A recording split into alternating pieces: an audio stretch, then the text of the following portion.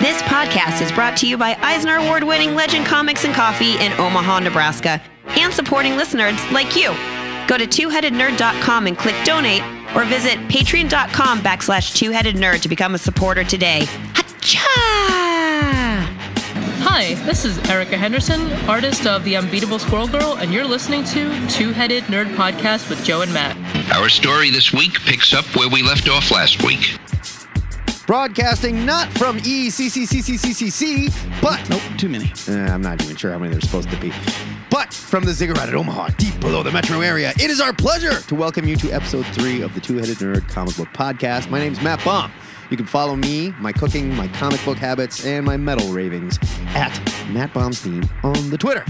And I'm Joe Patrick. You can find me at JoePatrick116, where I, arguably, sure, I should be posting on my personal BS, but I choose, which is my right, to post it on the show Twitter at Two-Headed Nerd. Sorry, folks. In this week's episode, they love it. They love it. Go full leprechaun and dump our pot of gold opinions on Royal City #1 and Old Guard #1. After that, we're bringing our shillelaghs to a gunfight when we review 10 more of this and last week's comics during the Ludicrous Speed Round.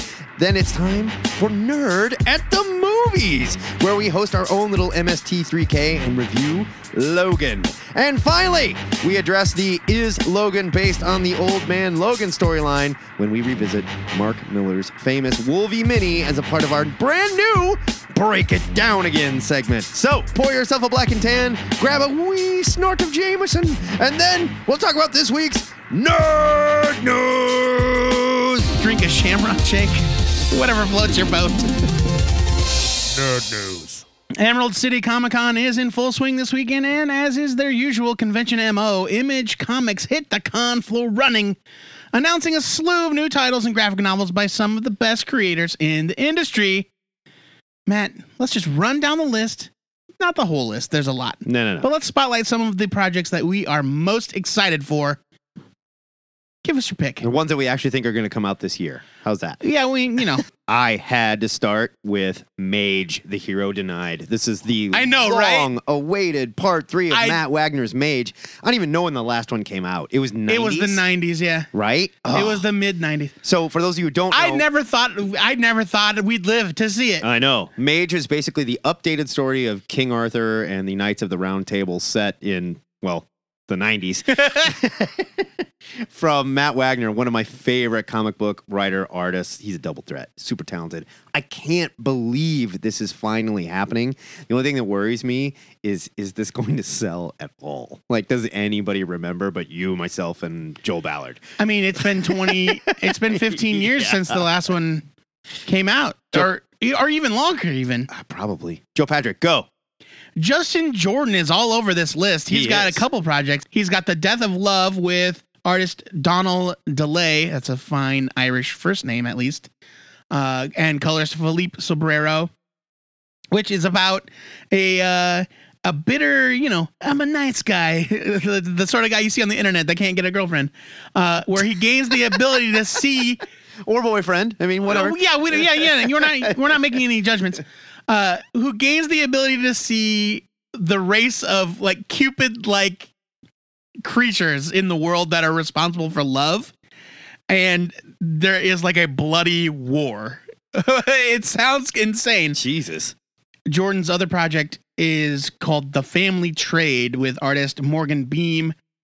The Family Trade is about a family of assassins, con men, and thieves dedicated to keeping their floating city afloat. You got to keep that shit afloat, though. Yeah, you got to. Come on. Which goes reasonably well until the youngest member manages to nearly cause the city to go to war with itself. Whoa.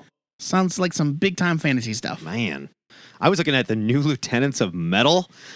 Yes. Written by Joe Casey, who I just love, with artist Ulysses Farinas, who I also love. They're teaming up for this story. Here's your solicit. They're the most kick-ass headbanging heroes ever assembled. They're a precision strike force ready to face any threat. They are a metal militia of mayhem, and they mean serious business. If you like blood, well, yeah, I do. And explosions. Oh, I love explosions. Or you like bloody explosions. Well, those sound even better. This is the book you've been waiting in line outside the Coliseum to read. I don't know what that means. Their names are legend. The Mighty Krieg, Vandenborg, Riot, Mano Warrior, Steppenwolf with a U. Beset from all sides by a growing roster of vicious foes, the new Lieutenants of Metal have arrived to bust down the doors of perception and deliver you to a greater comic book glory, featuring first appearance of Spike. Yes. I don't know what that means. Sounds awesome. You heard it here first. Sounds awesome. Sounds very much in the spirit of his Godland book, which I loved so much. Joey, back at you. Our main man, Phil Hesser's got a book coming out. That guy is all over the place. He is. This one, he's also drawing. So right now he's drawing Shipwreck for Warren Ellis at Aftershock. He's writing that book, Blood Blister, also at Aftershock with Tony Harris. And now he's drawing another book at Image, The Family Tree, written by Jeff Lemire, who is also all over the place. When an 8-year-old girl literally begins to transform into a tree, her single mom, troubled brother, and possibly insane grandfather embark on a bizarre and butt-wrenching odyssey across the back roads of America. This whole thing sounds like a brutal bummer. Desperately searching for a way to cure her horrifying transformation before it's too late. There's more to it. We're not going to keep going at it, but Lemire, Hester, absolutely. Yeah, totally. Last one I'm excited for is Shirtless Bear Fighter. Yes! With a title like that, if it's bad, I'm going to find the people that created this, and I'm going to beat the shit out of them. After being betrayed by the bears that raised him, the legendary Shirtless Bear Fighter wanders the forest he's sworn to protect, fist-fighting bears, eating flapjacks, and being the angriest man the world has ever known. When wild-eyed, super-strong bears attack the citizens of a major city, Shirtless ventures to the human world to do what he does best. Punch those bears in the face! But all is not as it seems. Someone is manipulating Shirtless, and only by confronting the demons of his past can Shirtless save his future. I sincerely hope this character's name is just Shirtless. And there's a quote from Jody LeHeup, one of the creators, just said, quote, probably the most important comic book ever made. Fine, I'm in.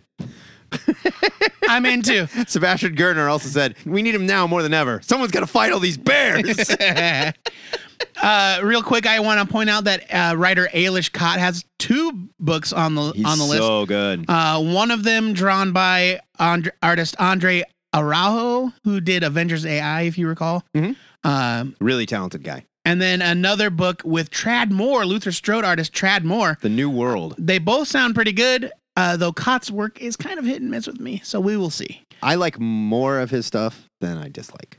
I'll say that. Fair enough. He's a 60-40 guy. But the last book that I'm like super pumped for is a graphic novel by Declan Shalvey and Philip Barrett that they're calling an Irish crime story called Savage Town. It's set in a place called Limerick City, which is about as Irish as you can get. I guess.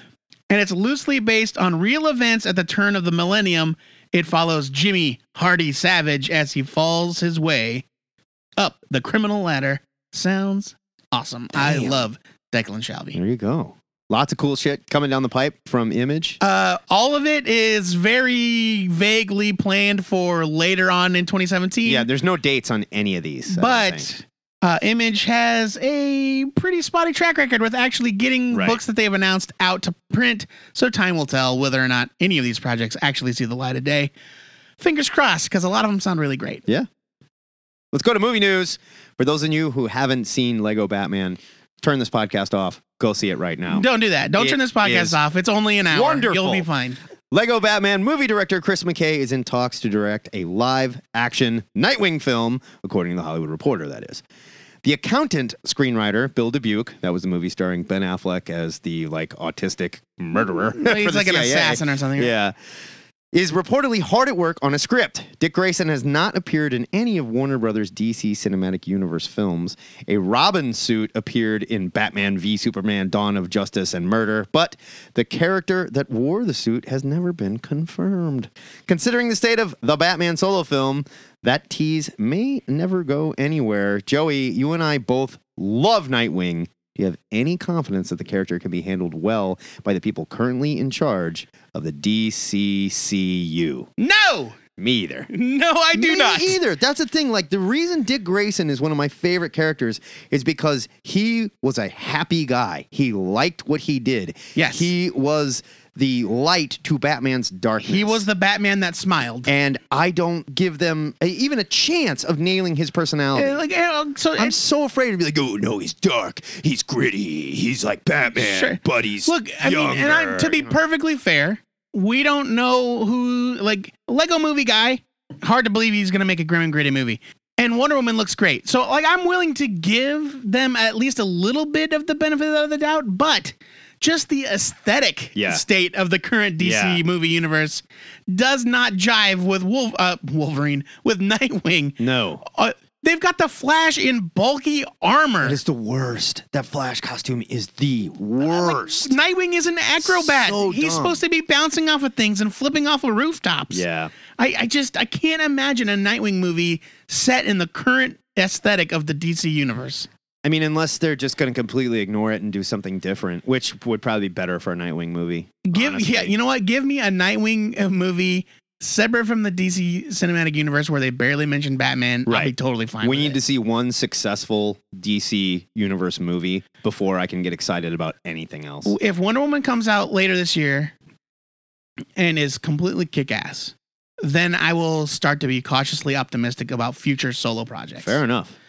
Right now, though, they got some work to do. Let's talk about something we are both completely buck wild optimistic for. Oh, man.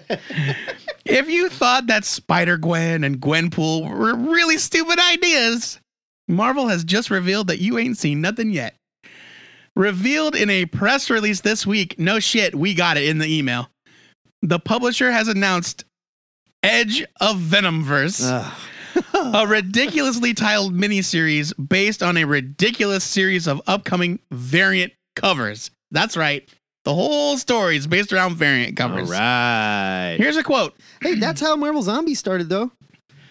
They did zombie variants, and then they were like, Marvel Zombies. Let's tell this story.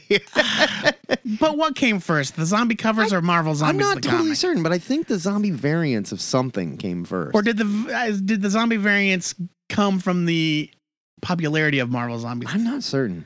I guess we don't know. Somebody lay it on us. You know what? The world may never know. Go to THN forums and lay it on us. Here's a quote from the press release. Just brace yourself, because they're so pumped.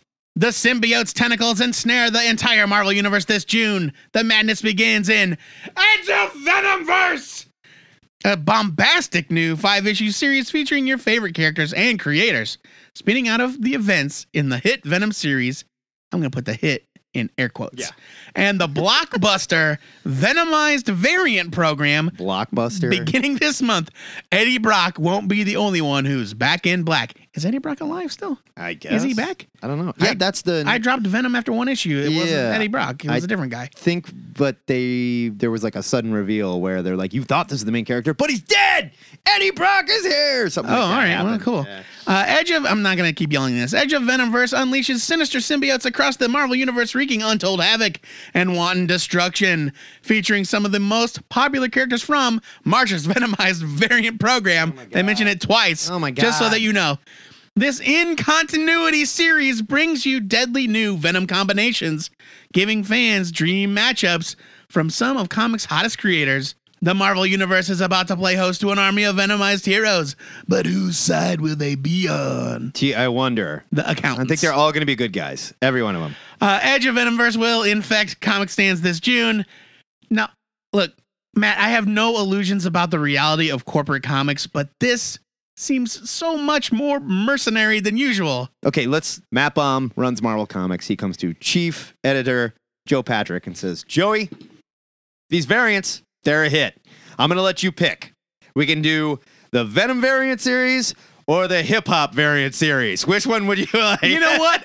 I would rather have a 5-issue miniseries based on the hip-hop covers. I think I totally would too. This bullshit. I think I totally would too. Do it out of continuity, make it a 5th-week thing, whatever. That'd be great. It's so cynical to have it blatantly thrown in our faces like this. Like, it was one thing when they just emailed the press release. We got the press release because we're on the list. Right. And retailers probably got it as well. But like, they printed this press release in its entirety on Newsarama for the fans so that the fans know exactly where Marvel's head is at. Right. When it comes to producing these cash grabs. And if a fan says, you know what, sign me up for Venomized Gwenpool or whatever, which is like the snake eating its own tail. Right. Then it's your fault for supporting this shit. Well, let me ask this. Maybe I'm completely off here and I have no idea what the kids like. Do people still care this much about Venom? I mean, really? Venom I don't number know. 3 came out in January, and according to ICV2's top 300 comics list, it's number 24, which is not terrible, you know, but it's also not exactly burning up the racks. You know what I mean?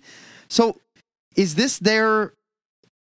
Well, man, now I'm worried that Venom's going to show up in Spider-Man Homecoming or something stupid.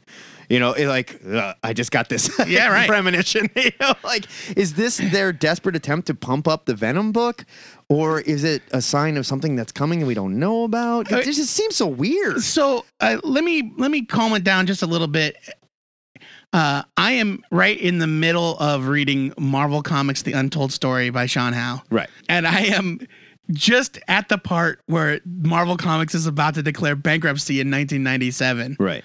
And prior to this, they were talking about the advent of the superstar artist, Todd McFarlane, Jim Lee. Sure. And these books were so popular that the editors at the time, not even necessarily the editors, but the people that ran Marvel, the corporate suits, were like, let these guys do what they want. Right.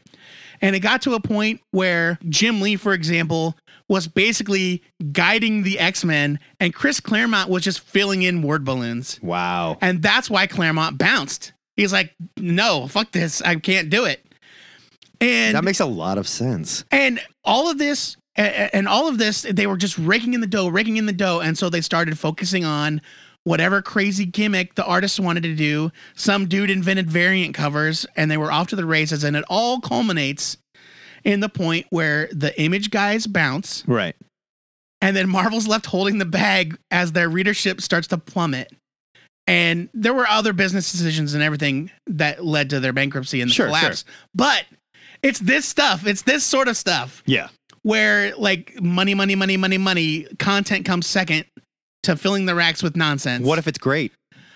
Then it will be a happy accident. Yeah, but I agree. That's exactly where I was going to go with that. Like, if this is great, it's still just a happy accident. Right. But it's this sort of like creatively bankrupt decision making. Well, not to mention they're like, your favorite creators, none of which who are listed here. Right. Because we haven't gotten Cullen Bunn to agree to do it yet. Right. You know? Right. But this exact kind of creatively bankrupt thinking is what led to the bankruptcy of Marvel Comics and the collapse of the comic book industry we know it. I totally agree. And thousands of comic book stores went out of business. People lost their jobs. Yeah. We almost lost Marvel Comics, period. Yeah. So let's think about that next time we're thinking about pre-ordering Edge of Venomverse #1. There you go, guys. That's the big news for this week. If you'd like to discuss these stories and everything we missed, head over to the Two-Headed Nerd Forum's big news section, where we're going to talk about all of it. All of it. Yeah. Yeah, man. Every Sunday, the She-Venom to my scream, Joe Patrick posts the question of the week in everyone's favorite digital nerd sanctuary. Was it She-Venom or Lady Venom? I think it was She-Venom. Yeah, you're right. The THN forums. That's what I was talking about. Joey, what are we asking these nerds this week? All right, this question of the week was inspired by the ever-faithful Black Scorpion, the 3. Also known as BS, the 3. BS, the 3. But I adapted it for our own purposes. Okay. I changed it a little. We perverted it. Yeah. He wanted to talk about comic book retcons. So let's talk about what a retcon is. A retcon is different from a reboot in the sense that it changes an established piece of comic book lore without erasing what came before it. For example, the revelation that Hal Jordan didn't really turn evil and destroy the Green Lantern Corps. He was possessed by Parallax. Or Jean Grey didn't really become the Phoenix and obliterate a race of sentient beings and then commit suicide. The Phoenix Force took over her body or took her place and she slept in a cocoon. Cloned her or something. Yeah. That is a retcon where they took history and they said, you know what? It happened differently than you remember and here we are now. It's also a stupid one. Anyway. Some of them are good. Yeah. Some of them are stupid, and that's what we're going to talk about. Sure. So take your 2 minutes and talk about retcons. Your favorite retcon, your least favorite retcon, or the one that you think is completely ridiculous, but you can't help but love it anyway. I've got one of those. Yeah. You have until 5 o'clock Central Standard Time this coming Friday, March 10th, to give us your answers. Or talk about anything from this episode, this week in the news, a comic you read, whatever. Logan movie, it's up for grabs. Right on. You can call the Ziggurat hotline, 402-819-4894. Leave us a message there. You can also email your MP3 answer to twoheadednerd@gmail.com. Like I said, though, you've got 2 minutes to get it done. We'll cut you off. Is how it has to be. Yep. You could also call in live and be on the show, just like Black Scorpion was last week. We had a bunch Anthony of people from do Brooklyn. it. Yeah. A bunch of dudes tried to get in, couldn't. Bobby from Florida, he tried really hard, couldn't get in, had to go back to work. Yeah, if you can't, leave a message and we'll play it. Or call back. We'll get you. Just keep trying. This is, of course, as part of the all-new, all-different THN cover-to-cover. It's the happiest show on the internet. That's right. We will post online on Twitter, Facebook, wherever, the call-in window. Pay attention. We usually do that Friday. We'll do it Friday night. Yep. And we'll, of course, blast out right before we go live, too. So We tweet out all during the recording. The moral of the story is follow us on Facebook, follow us on Twitter if you want to keep up with us. There you go. If you need more than 2 minutes, head over to the THN web forums, join our merry group of listeners. And if you don't have the time or the stones to call into the answer of the week, the forums are the perfect place to rap about everything we do on this show and more. I mean, look, you might not have stones just as a result of biology or whatever. Well, stones it has nothing to do with your bravery. No, stones have nothing to do with biology. It's metaphorical. Yeah, they're metaphorical stones. Yeah. Big, bouncing metaphorical stones. Like big, giant metaphorical truck nuts. Exactly.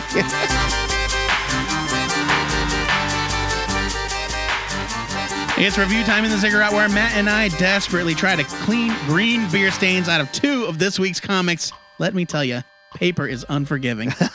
Matt, you chugged your Guinness faster than I ever could, so you get to go first. This week, I am reviewing Old Guard, #1 from Image, written by Greg Rucka, with art by Leandro Fernandez and Daniel Miwa. 32 pages, $3.99. I don't think there's a writer working today that writes a better, strong female lead than Greg Rucka. I've loved all of his leading ladies, from Wonder Woman to Tara Chase from Queen and Country. Here, Rucka is writing Andy, the leader of a military strike team of immortals that handles jobs that would kill anyone else. Although the team's immortality doesn't seem to be guaranteed, Rucka gently suggests that while the team has been around for quite a while and died several times, there will be something that actually kills each one of them in the future. See, and I read that differently. I read it as it's not that they're very long-lived, but it's not that they're dying, it's that they can't die. See, I read it as it's not that they're dying, but they're searching for that thing that will kill them. That might be. You know what I mean? It seems suggested because they talked about others that did die. But regardless, we don't get much past for any of the Immortal team, but instead we're dropped straight into the story of them bypassing their usual fee to help a group of young girls kidnapped by terrorists. Rucka's story and dialogue move very quickly along with his plot.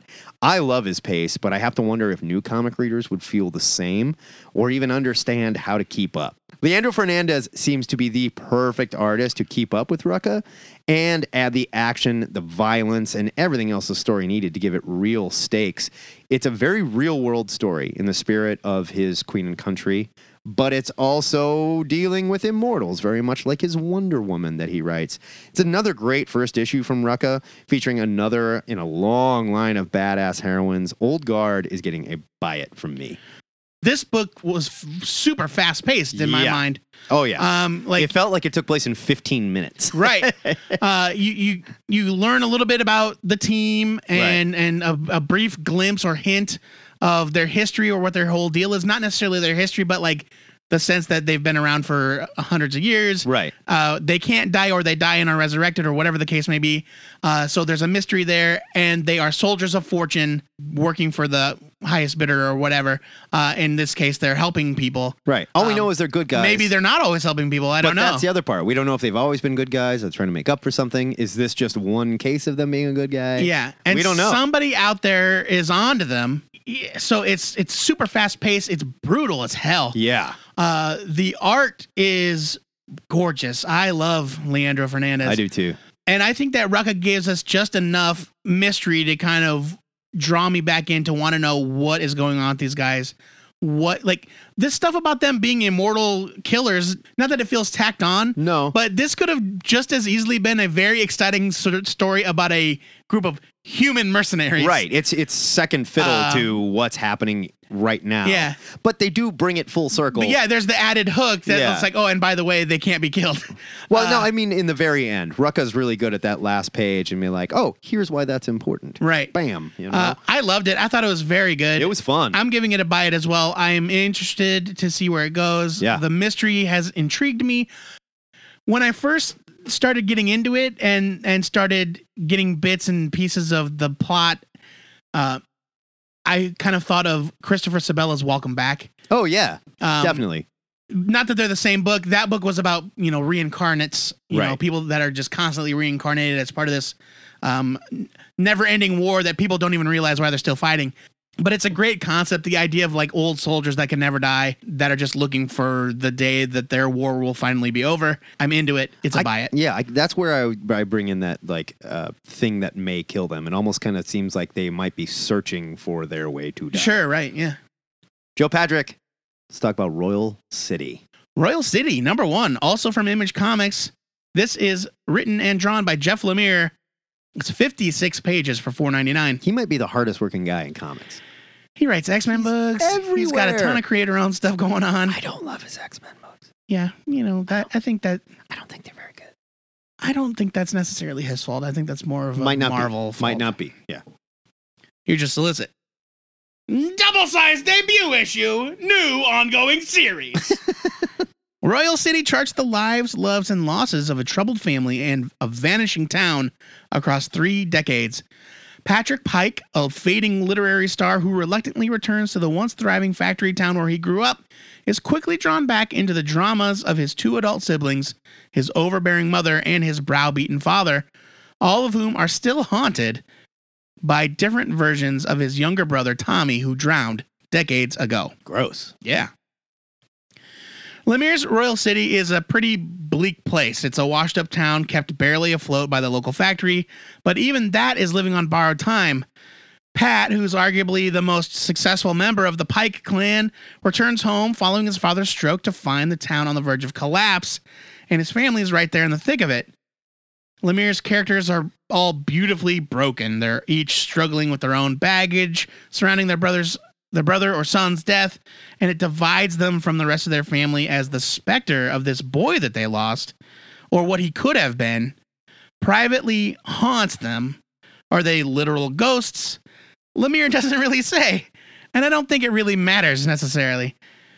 At this point, I feel like you're either a fan of Lemire's art style or you aren't. You know what you're going to get when you pick up a book by Jeff Lemire.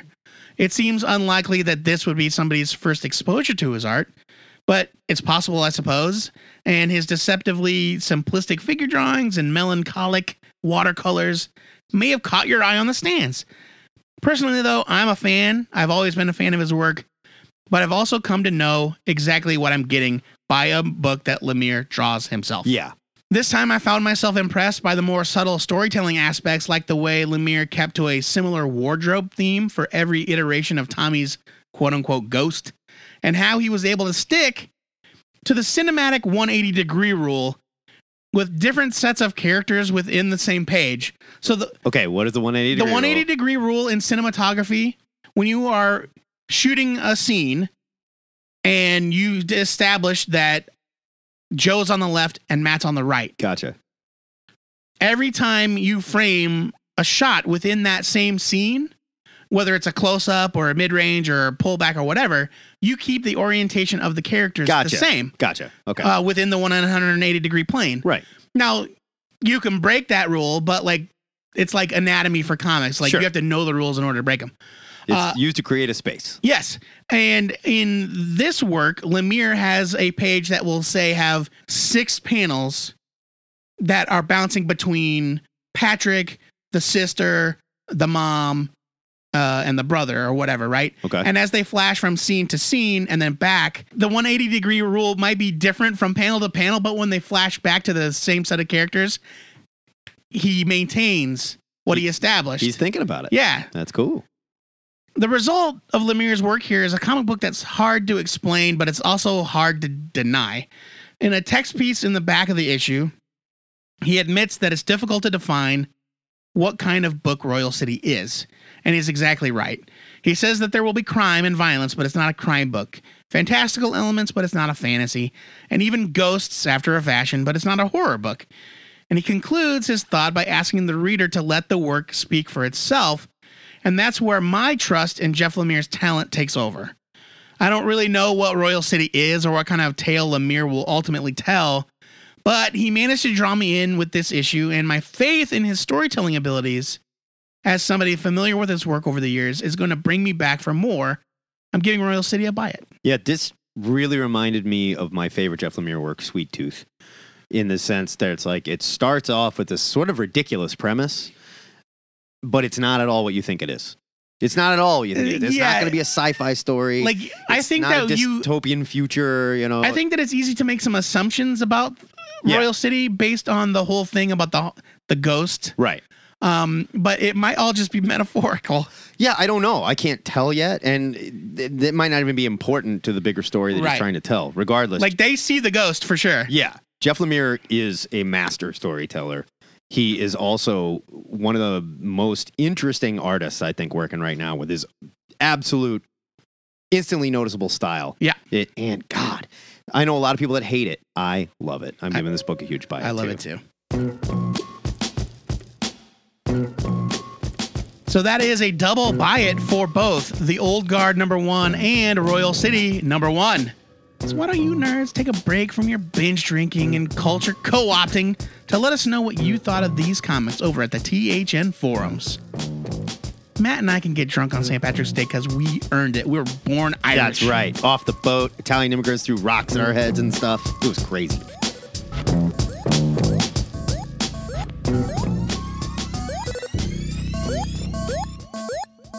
St. Patty's Day is as good a day as any to die, so Joe and I are getting good and drunk, tearing off our shirts, Hulk Hogan style, grabbing our shillelaghs, and heading to Best Buy to smash every Nintendo Switch we can find to save you from a pointless video game system. Wrong! It's gonna be great! It came out the other day. Nobody cares. It's stupid. Lots of people care. You're we stupid. review 10 more of this and last week's comics during the Ludicrous Speed Round! Ludicrous Speed!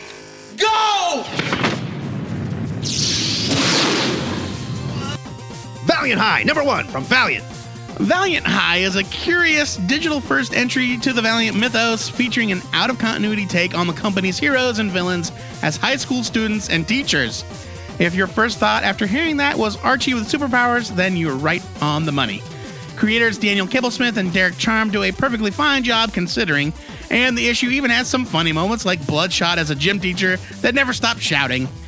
It's definitely not bad. It's definitely not essential. It is what it is. Valiant High gets a skim It it. strikes me as all those wrestling comics where they're just like stuck wrestlers as themselves in other roles. Right. You know, like why? Like the why are we doing this? like the Kevin Nash comic from the late 90s. The Visitor, How and Why He Stayed, #1 from Dark Horse. Mignola and Chris Robertson finally tell the story of the aliens we saw on one damn page of Hellboy's first miniseries back in 1994, Seed of Destruction. It turns out the Visitor was sent to kill young Hellboy, but chose to observe his actions first. Paul Grist takes what I think is his first gig in the Mignolaverse, and wow, does he fit right in. The art was so great here. The Visitor looks like it will be revisiting some of our favorite Hellboy moments, which could be a little too inside baseball for casual readers, but hardcore Hellboy nerds like myself will love it. I'm giving it a buy it. Elektra, #1 from Marvel. Well, I'm 3 for 3 in reviewing Marvel's unnecessary trio of Daredevil spin-offs. It's a turkey. It's a Daredevil turkey. And I'm about 1.5 for 3 in liking them. Elektra is basically trying to lose herself in the noisy madness of Las Vegas, where she can't help but be drawn into violent conflict, trying to defend the defenseless. Wah, wah. It happens. But a very unexpected villain is pulling the strings behind the scenes. I'm not at all familiar with the creative team of Matt Owens and Juan Cabal, but they did a very decent job taking a character that's hard to root for and sending her in a compelling direction. I just thought Big Wheel was such an odd choice for the villain. Cabal's art creates some interesting page layouts, and it kind of has a less cheesecakey Frank Cho vibe. Look, I'm not prepared to say that I care about Elektra's solo adventures at all. If I skipped the rest of this series, I probably wouldn't miss it. But Owens and Cabal make a strong case for the character in this first issue. Elektra #1 gets a strong skim it. Highlander, American Dream #1 from IDW. Because apparently I got super drunk one night and demanded it, Connor McLeod returns to comics with a kick-ass cover from Francesco Francavilla and a great story by Scottish fantasy novelist Brian Ruckley. I'm not sure what constitutes a Scottish fantasy, but apparently he's very good at this stuff. Kilts. Oh, okay.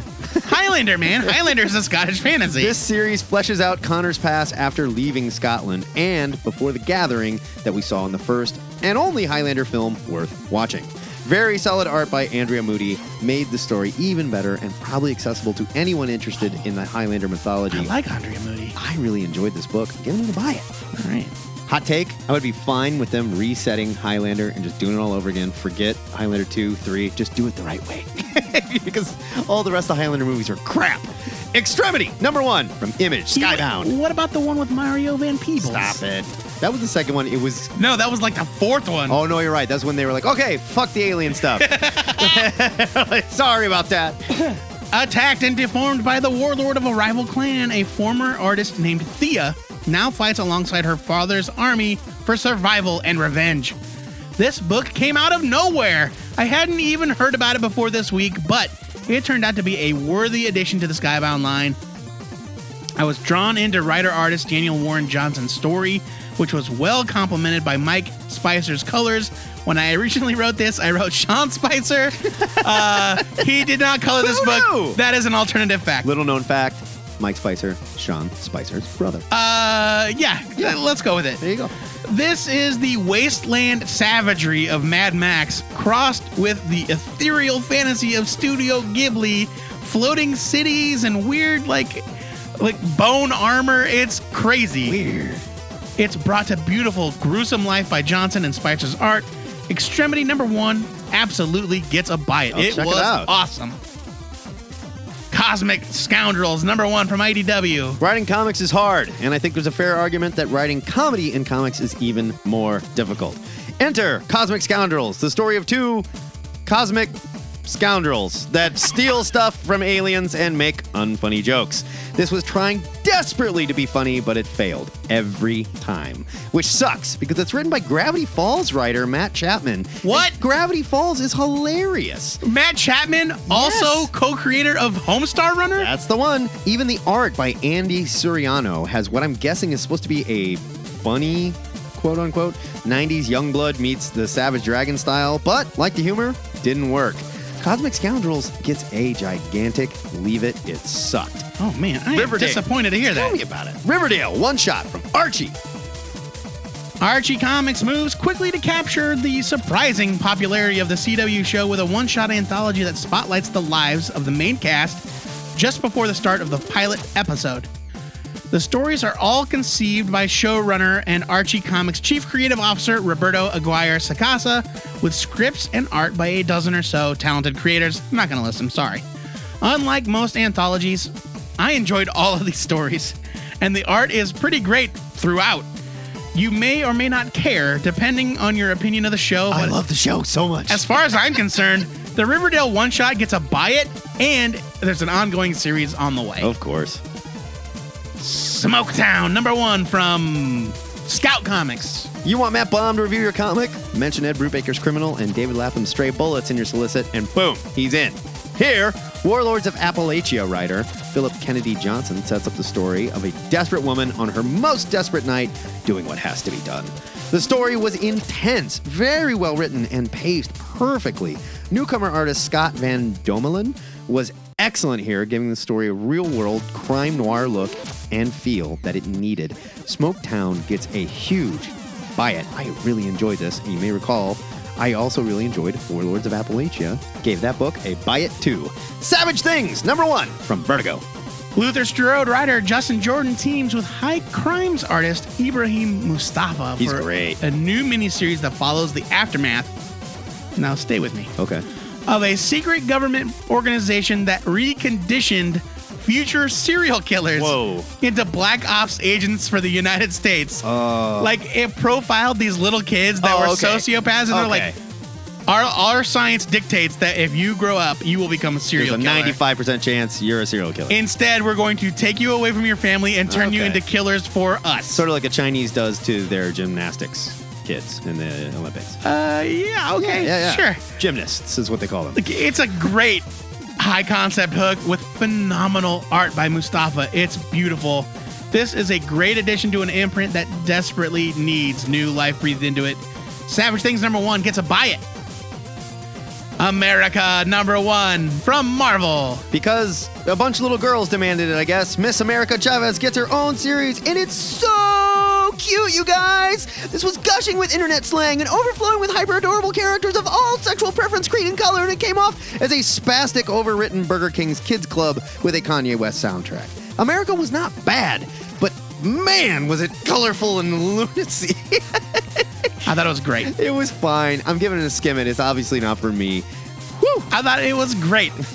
There's a sorority named the Lilu Multipass Theta Beta Phi's or whatever. I thought it was hilarious. At the Sandra Sotomayor University for super Hispanic kids. Weird. They like have weird. There's like weird aliens and stuff. I don't know what's going on. I thought it was good. It was very, very good. Boom bap.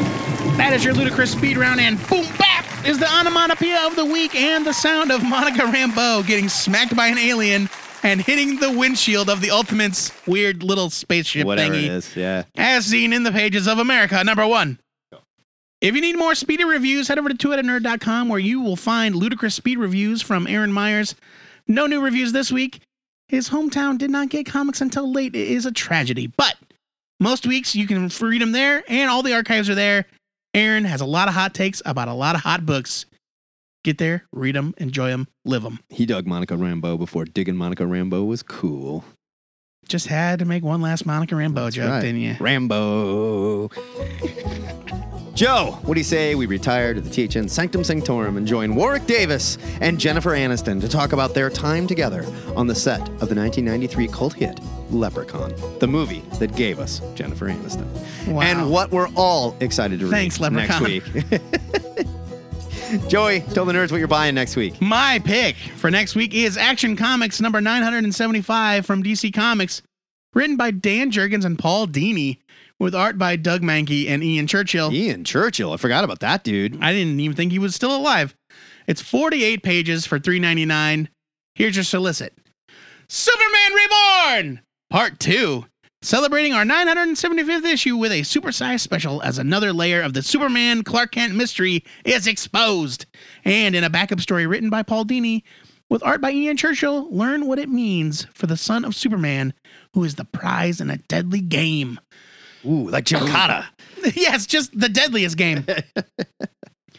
Now, it might be odd for me to pick part 2 of a storyline. Superman Reborn Part 1 came out this week in Superman. It was really good. It's super good. It was really good. But I'm a sucker for anniversary issues. Yeah. And Action Comics 975 is supposed to be the big reveal.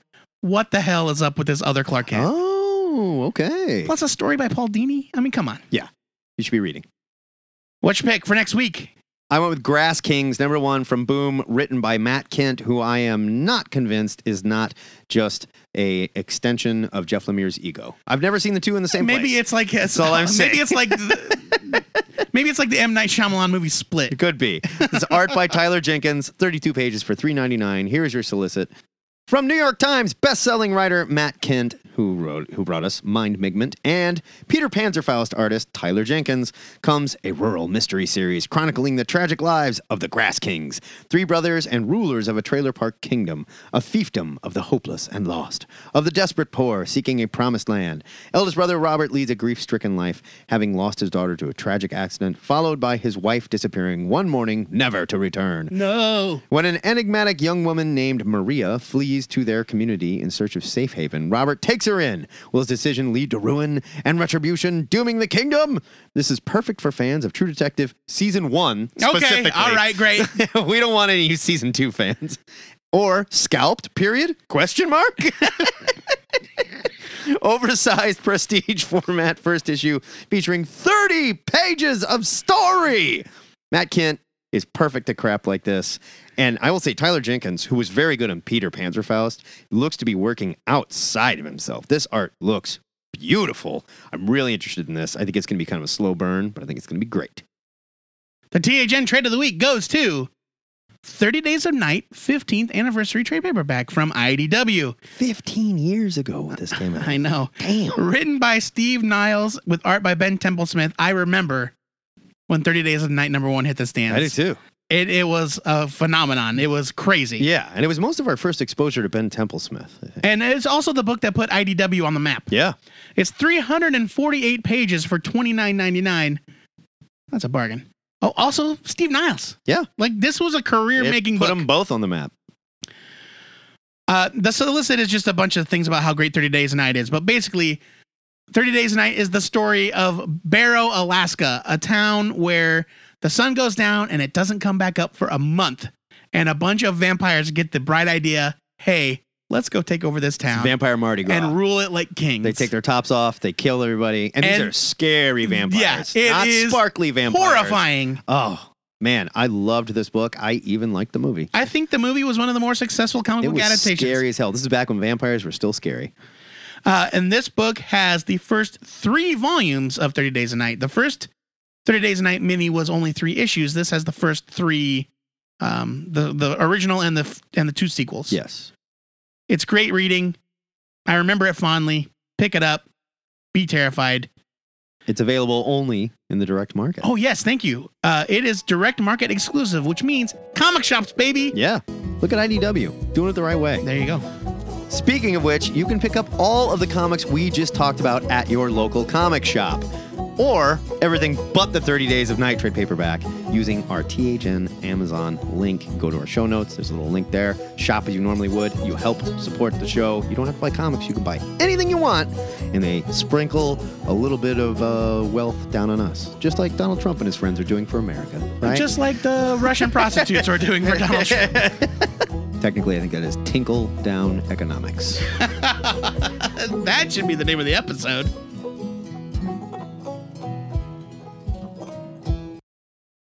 It's time to grab your popcorn, style your hair into points, and grow out your mutton chops because the old Knucklehead is back in theaters. That's right, Logan, the final film starring Hugh Jackman as Wolverine, hit theaters this weekend. So Matt and I are doing our best Siskel and Ebert impersonations for our Nerd at the Movies segment. So let's set it up for him, Joey. The year is 2029. There are I no wish it more had been mutants. 2099. Please.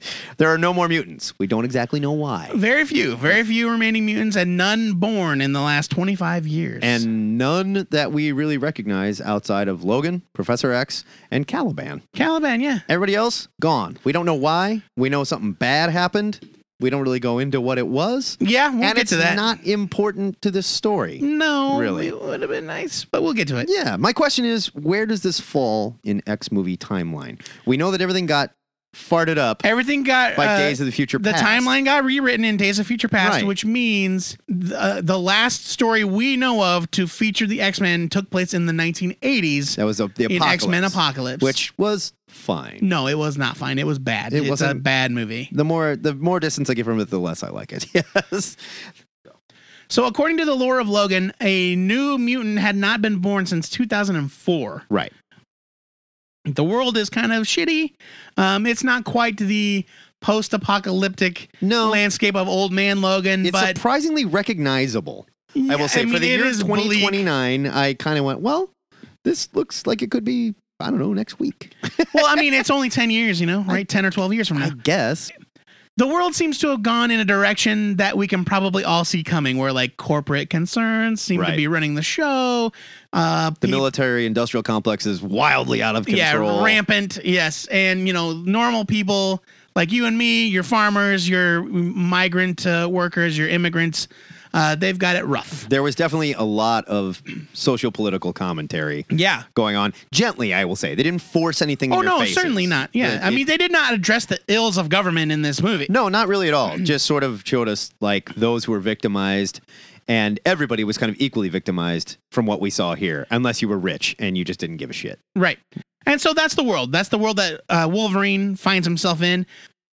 There's something wrong with his healing factor that they don't fully explain. His powers are breaking down. See, now, I was going to say, again, not important to the story, but it is very important to the story. Yes, a key, crucial element of the story. They don't address it at all. Well, they don't explain why it's happening, but it is obvious that it is happening. There is one scene where a doctor-type character goes, maybe if you let me do some tests, I could figure out what's wrong with you or this thing that's inside of you that's killing you. But other than that, really no mention. Right. I mean, it's certainly a key part of the story. Right. They just don't bother to explain it. And he is still healing. It's just he's healing very slowly. Yeah, to the point where like he's experiencing some lasting permanent damage. Right. He's got scars all over his body. Like he can't hardly pop his claws all the way anymore. It's kind of bad. There's a great scenes of him like pulling one out. Yeah. It's bad news. Professor X is very old. He's 90 and he's suffering from some form of dementia. Right. And as a result of this, his frighteningly vast telepathic powers are raging out of control. Yeah, they have to keep him doped at up, random basically. intervals. It's kind of scary. And in the midst of this, they are living in the desert. Wolverine has hooked up with Caliban, who is a mutant with tracking powers, an albino, right? Who has to hide from the sun, who's helping him care for Professor X. They're in southern New Mexico. Yeah. And a woman named Gabriella comes for Logan asking for help. Help me rescue my daughter Laura. And as we all know from the trailers and from the comics, Laura is X-23. Yeah. The clone daughter of Wolverine. And the story goes from there. She's they're on the run from like Matt said, the military industrial complex, and this scientific firm has hired a group of cyborg mercenaries called the Reavers, who you may recall from the 80s X-Men comics. Not quite the same Reavers. Yeah, but still, it was kind of fun. Yeah. And they are plaguing Wolverine and Professor X and Laura, hounding their every move as they try to escape. Right. My biggest beef with this film, they gave way too much away in the trailers. Yes. Way too much. Now, like we all knew. Seeing the movie, I was like, oh, well, there's that. I saw that coming, I guess. You didn't even have to show us the little girl in the trailer. Don't do it. No. Just show Logan. Oh, he's beat up. Oh, he's having trouble. Professor X voice. You're not healing like you used to, Wolverine. Whatever. And everybody's in. Doesn't matter what the story is. We're all going. Sure. You know? And then we get to the theater and go, oh, shit, that's what this is about? That would have been such a great reveal. They couldn't have gotten away, I think, with not showing the girl, but they didn't have to show her pop her claws and kill people in the trailer. Anything like that. Because the reveal of her walking away, walking out into the... it was fantastic. To the compound. Yeah. And popping her claws for the first time. It's such an amazing moment in this movie. Fantastic. They gave it away in the trailers, but... So we're not going to spoil too much about it. Let's talk about the performance. We're not really going to talk much more about the plot. Yeah, and quite honestly here, the story is, it just is what it is. And there isn't a whole lot to spoil, but we're not going to go into that. Let's talk about the performances. Hugh Jackman here, most notably, is playing Wolverine that we have never seen before. He's old, he's beat up, he's flawed. It's very much Clint Eastwood in The Unforgiven. He used to be a total badass, and now he's a drunk. And he's a limo driver, and he's down on his luck, and he's in pain constantly. Wolverine, the limo driver, I think is kind of amusing. His hair is graying. I mean, he looks old and shitty. Not as bad as Patrick Stewart looks. Right. But I thought he sold it really well.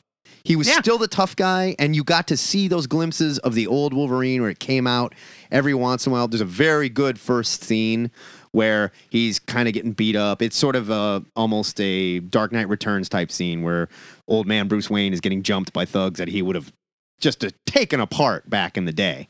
And you get this little glimpse of the beast inside Wolverine, and they still beat him down anyway. You know, right? It was really effective. Like, he's not the guy he used to be. Right. And people those who know him still remember him for who he was and sort of tease him as an old man and whatnot. Patrick Stewart is also broken. And this is a completely different Professor X. Yes. Completely different. He's out of his mind. He's cussing. He's spitting on people. He's in a wheelchair rolling around in this like giant water silo where they keep him because he's too dangerous to be in public. I mean, he has dementia. And so his behavior is dictated by his condition. Stewart was wonderful. Yes. Wonderful in this role. So let's real quick touch on the R rating. Just in regards to the Professor X characterization. Okay. Yes, his behavior is kind of dictated by his medical condition and his mental state. But the idea of him just going from Professor X, the stoic, dignified leader of the X-Men, to this old man that's like literally just like dropping F-bombs left and right. I found it a little bit jarring. Not that Stewart doesn't do a great job with it. It seemed like a little bit overboard for Professor X. I didn't. And that's just as someone who's had relatives that have suffered from dementia, you can turn into a completely different person. And I will tell you, I think he nailed this performance. But see, I don't think he seemed like a different person when he was actually Well, he had moments of clarity. in control. Certainly. I mean, but that's the real monster that is dementia. Yeah, that's very fair. So let's talk about Laura.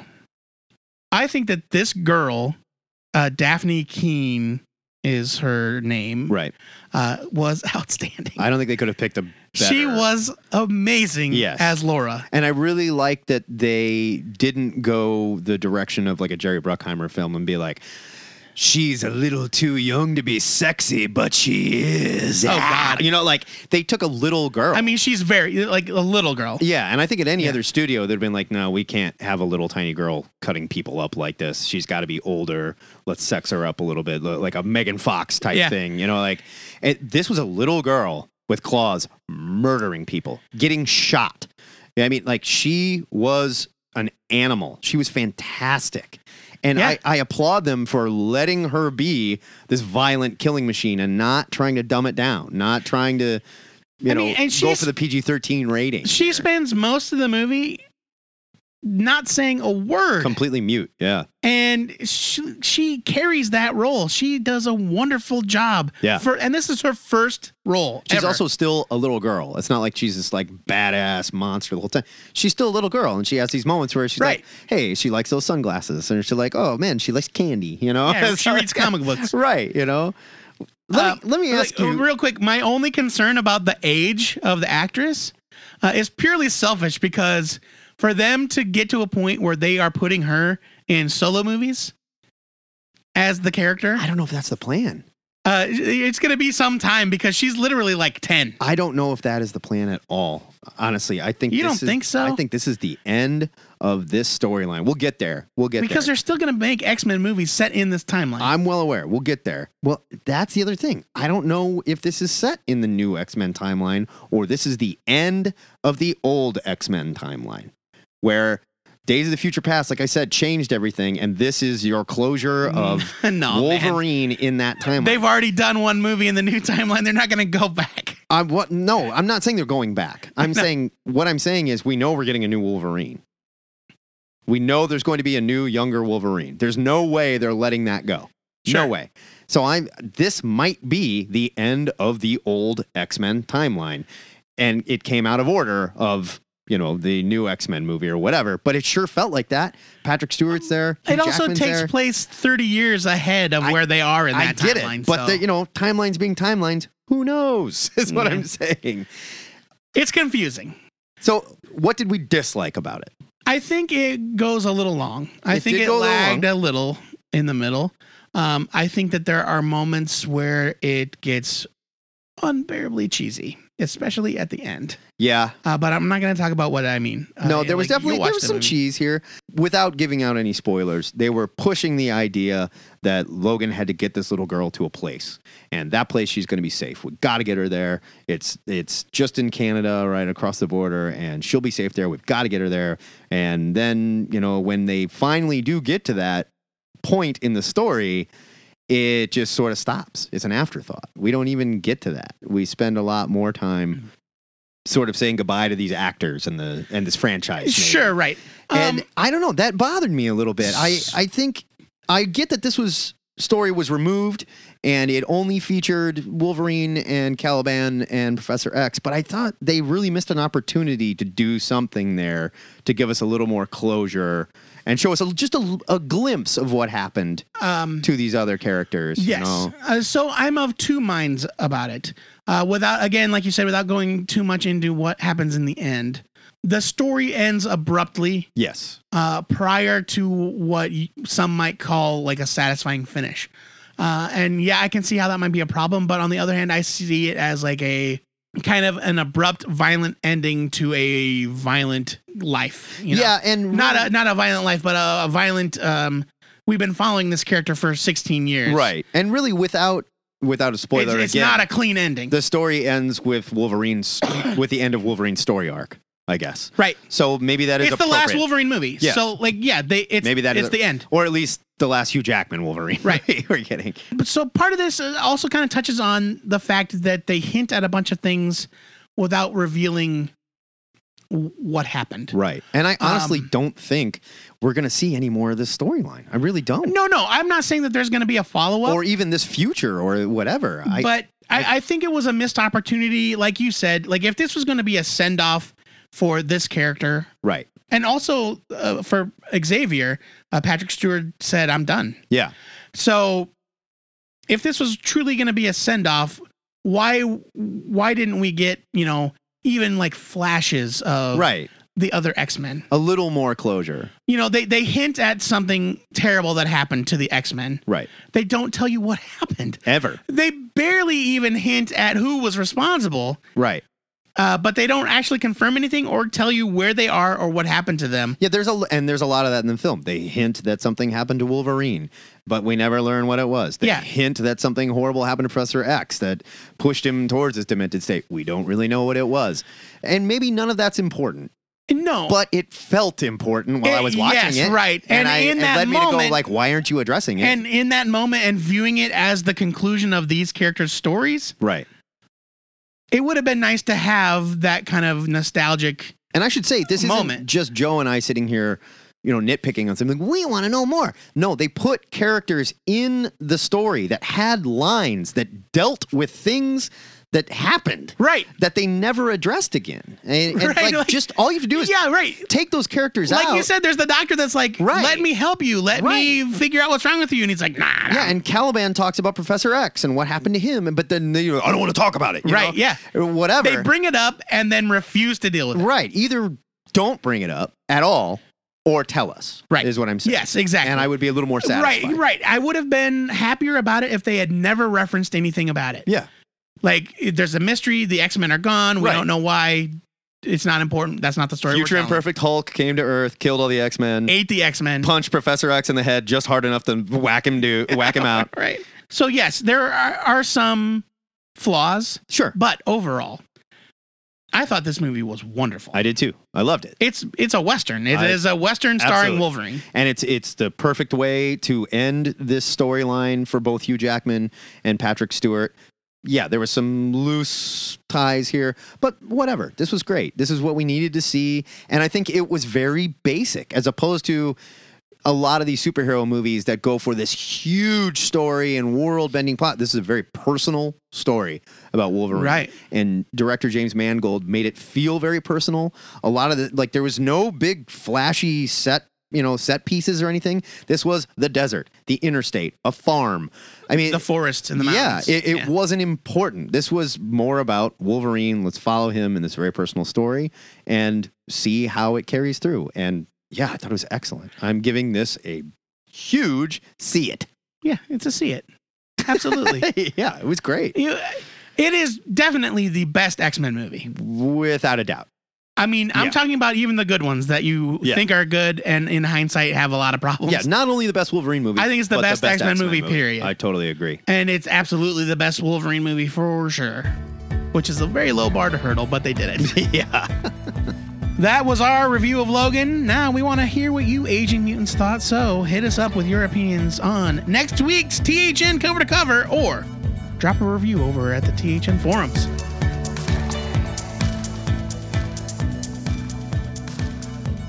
If you're an old school Wolvie nerd like me, then you've probably heard this question several times in the last week. And Joe and I, we're going to put an end to it right here. But everyone has been asking, is Logan based on Old Man Logan? So Joey and I decided to premiere a brand new segment we're calling Break It Down Again. Unfortunately, we cannot use the Kick-Ass Tears for Fears song. Press play on your tape deck now. Yeah. On this edition of Break It Down Again, we are revisiting Mark Millar and Steve McNiven's Wolverine storyline, Old Man Logan. Matt said it already.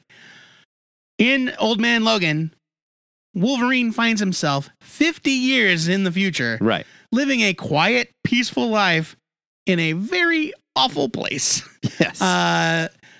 This is an America ruled by supervillains. The United States have been divided by a group of supervillains, and each one has a territory. Dr. Doom has the Midwest for some reason.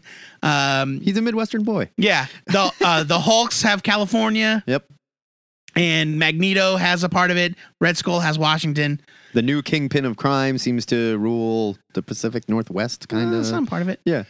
And Wolverine and his family are farmers trying to get by when they are beset upon by the Hulk gang, which are descendants of Bruce Banner. And just happen to be their landlords. Who own the property and are extorting the populace.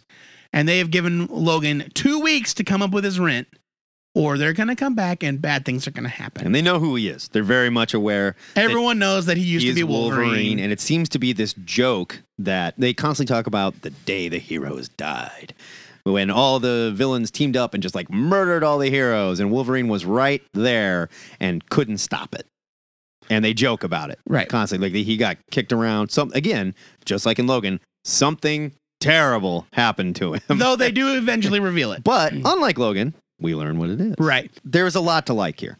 There was a lot to like here. Like any Miller comic, there are lots of fun, big ideas. Right. And this is one of his like first really big blockbuster storylines where he went into that sort of movie storytelling where they set it up with these vast, like beautiful splash pages by Steve McNiven, who at the time was just amazing.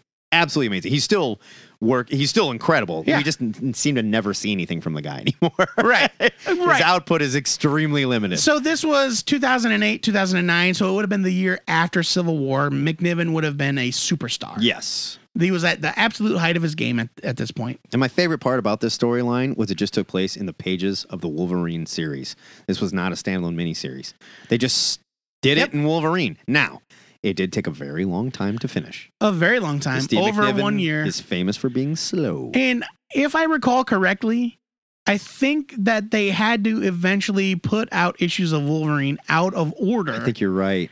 Because it was so late that they shifted the conclusion of Old Man Logan to a separate one-shot and then just kept rolling with the Wolverine book. Yeah, I think you're right. But yeah, it had its problems, but read all in one shot like I did just now, or just this week, it was a lot easier to digest. Yeah. And it's very slight, there's yes, there are stakes. Yes, Wolverine's family is on the line. Yes, there are dangerous criminals about. But throughout the whole thing, as he claims that he's a pacifist, he's not going to pop his claws. Of course. I'm not going to fight for you, Hawkeye, all this stuff. You know that eventually you're going to get to that moment where Logan becomes Wolverine again. And this is very much more in the spirit of Unforgiven, the movie I keep referring to, the Clint Eastwood, the washed up guy, leaves his kids at home, to go find some money to take care of his farm. And then everybody knows he's this old badass gunfighter, but he swore never to pick up his guns again. This is that story. Yeah. This is Mark Millar adapting Unforgiven to Wolverine. Now, let's talk about some differences from Old Man Logan to it is completely different. It's completely different. This is like a crazy dystopian sci-fi. Right. But I just want to lay fantasy. it out. X-23, Laura, did not appear here. Had nothing to do with this story. No. She actually appeared in a book called NYX back in the 90s. That took place in modern X continuity. It was the 2000. We were at Krypton. Was it 2000? Yeah. NYX number 3 was her first appearance. Yeah. From there, she ended up popping into X-Men. She was in the Young X-Men books at the time, New X-Men or New Mutants. That book changed titles so many times. Right. But yeah, she was a regular fixture at this time, but she wasn't really... Wolverine and X-23 never really had like what I would call a close relationship at the time. Connection. So this story is devoid of that. It's just a Wolverine story set in the future. And it is a wacky Mark Millar romp through the future Marvel U where Millar could do whatever he wanted. Right. Whatever he wanted. It's Miller's chance to take a shit on all these concepts from the Marvel Universe because it takes place in the far future and who cares? Sure. Like they drive through a town called Hammer Falls. And it's called Hammer Falls because in the middle of town is Thor's hammer, just sitting there where it fell after he died, and nobody can move it. Right, and tourists come to visit it and like pray for the heroes to come back. And stuff. And then there's another town called like Pym Crossing or whatever, and it's like, well, why do they call it Pym Crossing? Because to get across this gorge, you have to drive through the huge giant-sized skeleton of Hank Pym. Yep. And yeah, it's these crazy ideas where all the heroes are dead. And eventually you do learn what happened to the heroes. Are we going to do it? Are we going to spoil it? No, let's not spoil it. just know that there's a twist, and whatever happened to the heroes on the night that they died broke Wolverine. Right. Basically, Wolverine was so traumatized by it that he laid down on the train tracks. Yeah. And essentially committed suicide, in the only way that Wolverine really can. Right. But he gave himself a clean break and rebranded himself with a new identity. Rebranded. You said rebraided. Rebranded. Rebranded himself with a new identity, a new outlook, and a new pacifistic philosophy. And it doesn't work out. So you had two of the biggest names in comics at the time working on the storyline. Let me ask you, is it a classic? Is this a classic? Is this must-read Wolverine classic? I don't know, man. I think it's a little too new to be considered a classic, but it's fun. It's got problems. Okay, let's say 10 years from now, will we look back at this and say, yes, that is a Wolverine classic? Probably. That should be right there with Chris Claremont's Wolverine miniseries and Frank... Kitty Pryde and Wolverine? Yeah, Kitty Pryde and Wolverine. I don't know. See, I have some problems with Old Man Logan. I'm saying it is. And I don't have problems with Old Man Logan because it is a fun future story where this is the stuff that Millar is perfect at. I keep saying Miller. This is stuff that Miller is perfect at. Given his own sandbox, let him go crazy and just have fun with it. Go nuts. All right. And it doesn't count. It doesn't matter. How many times have they changed the future of the Marvel U? Although now we do have Old Man Logan running around in the regular Marvel universe. Right.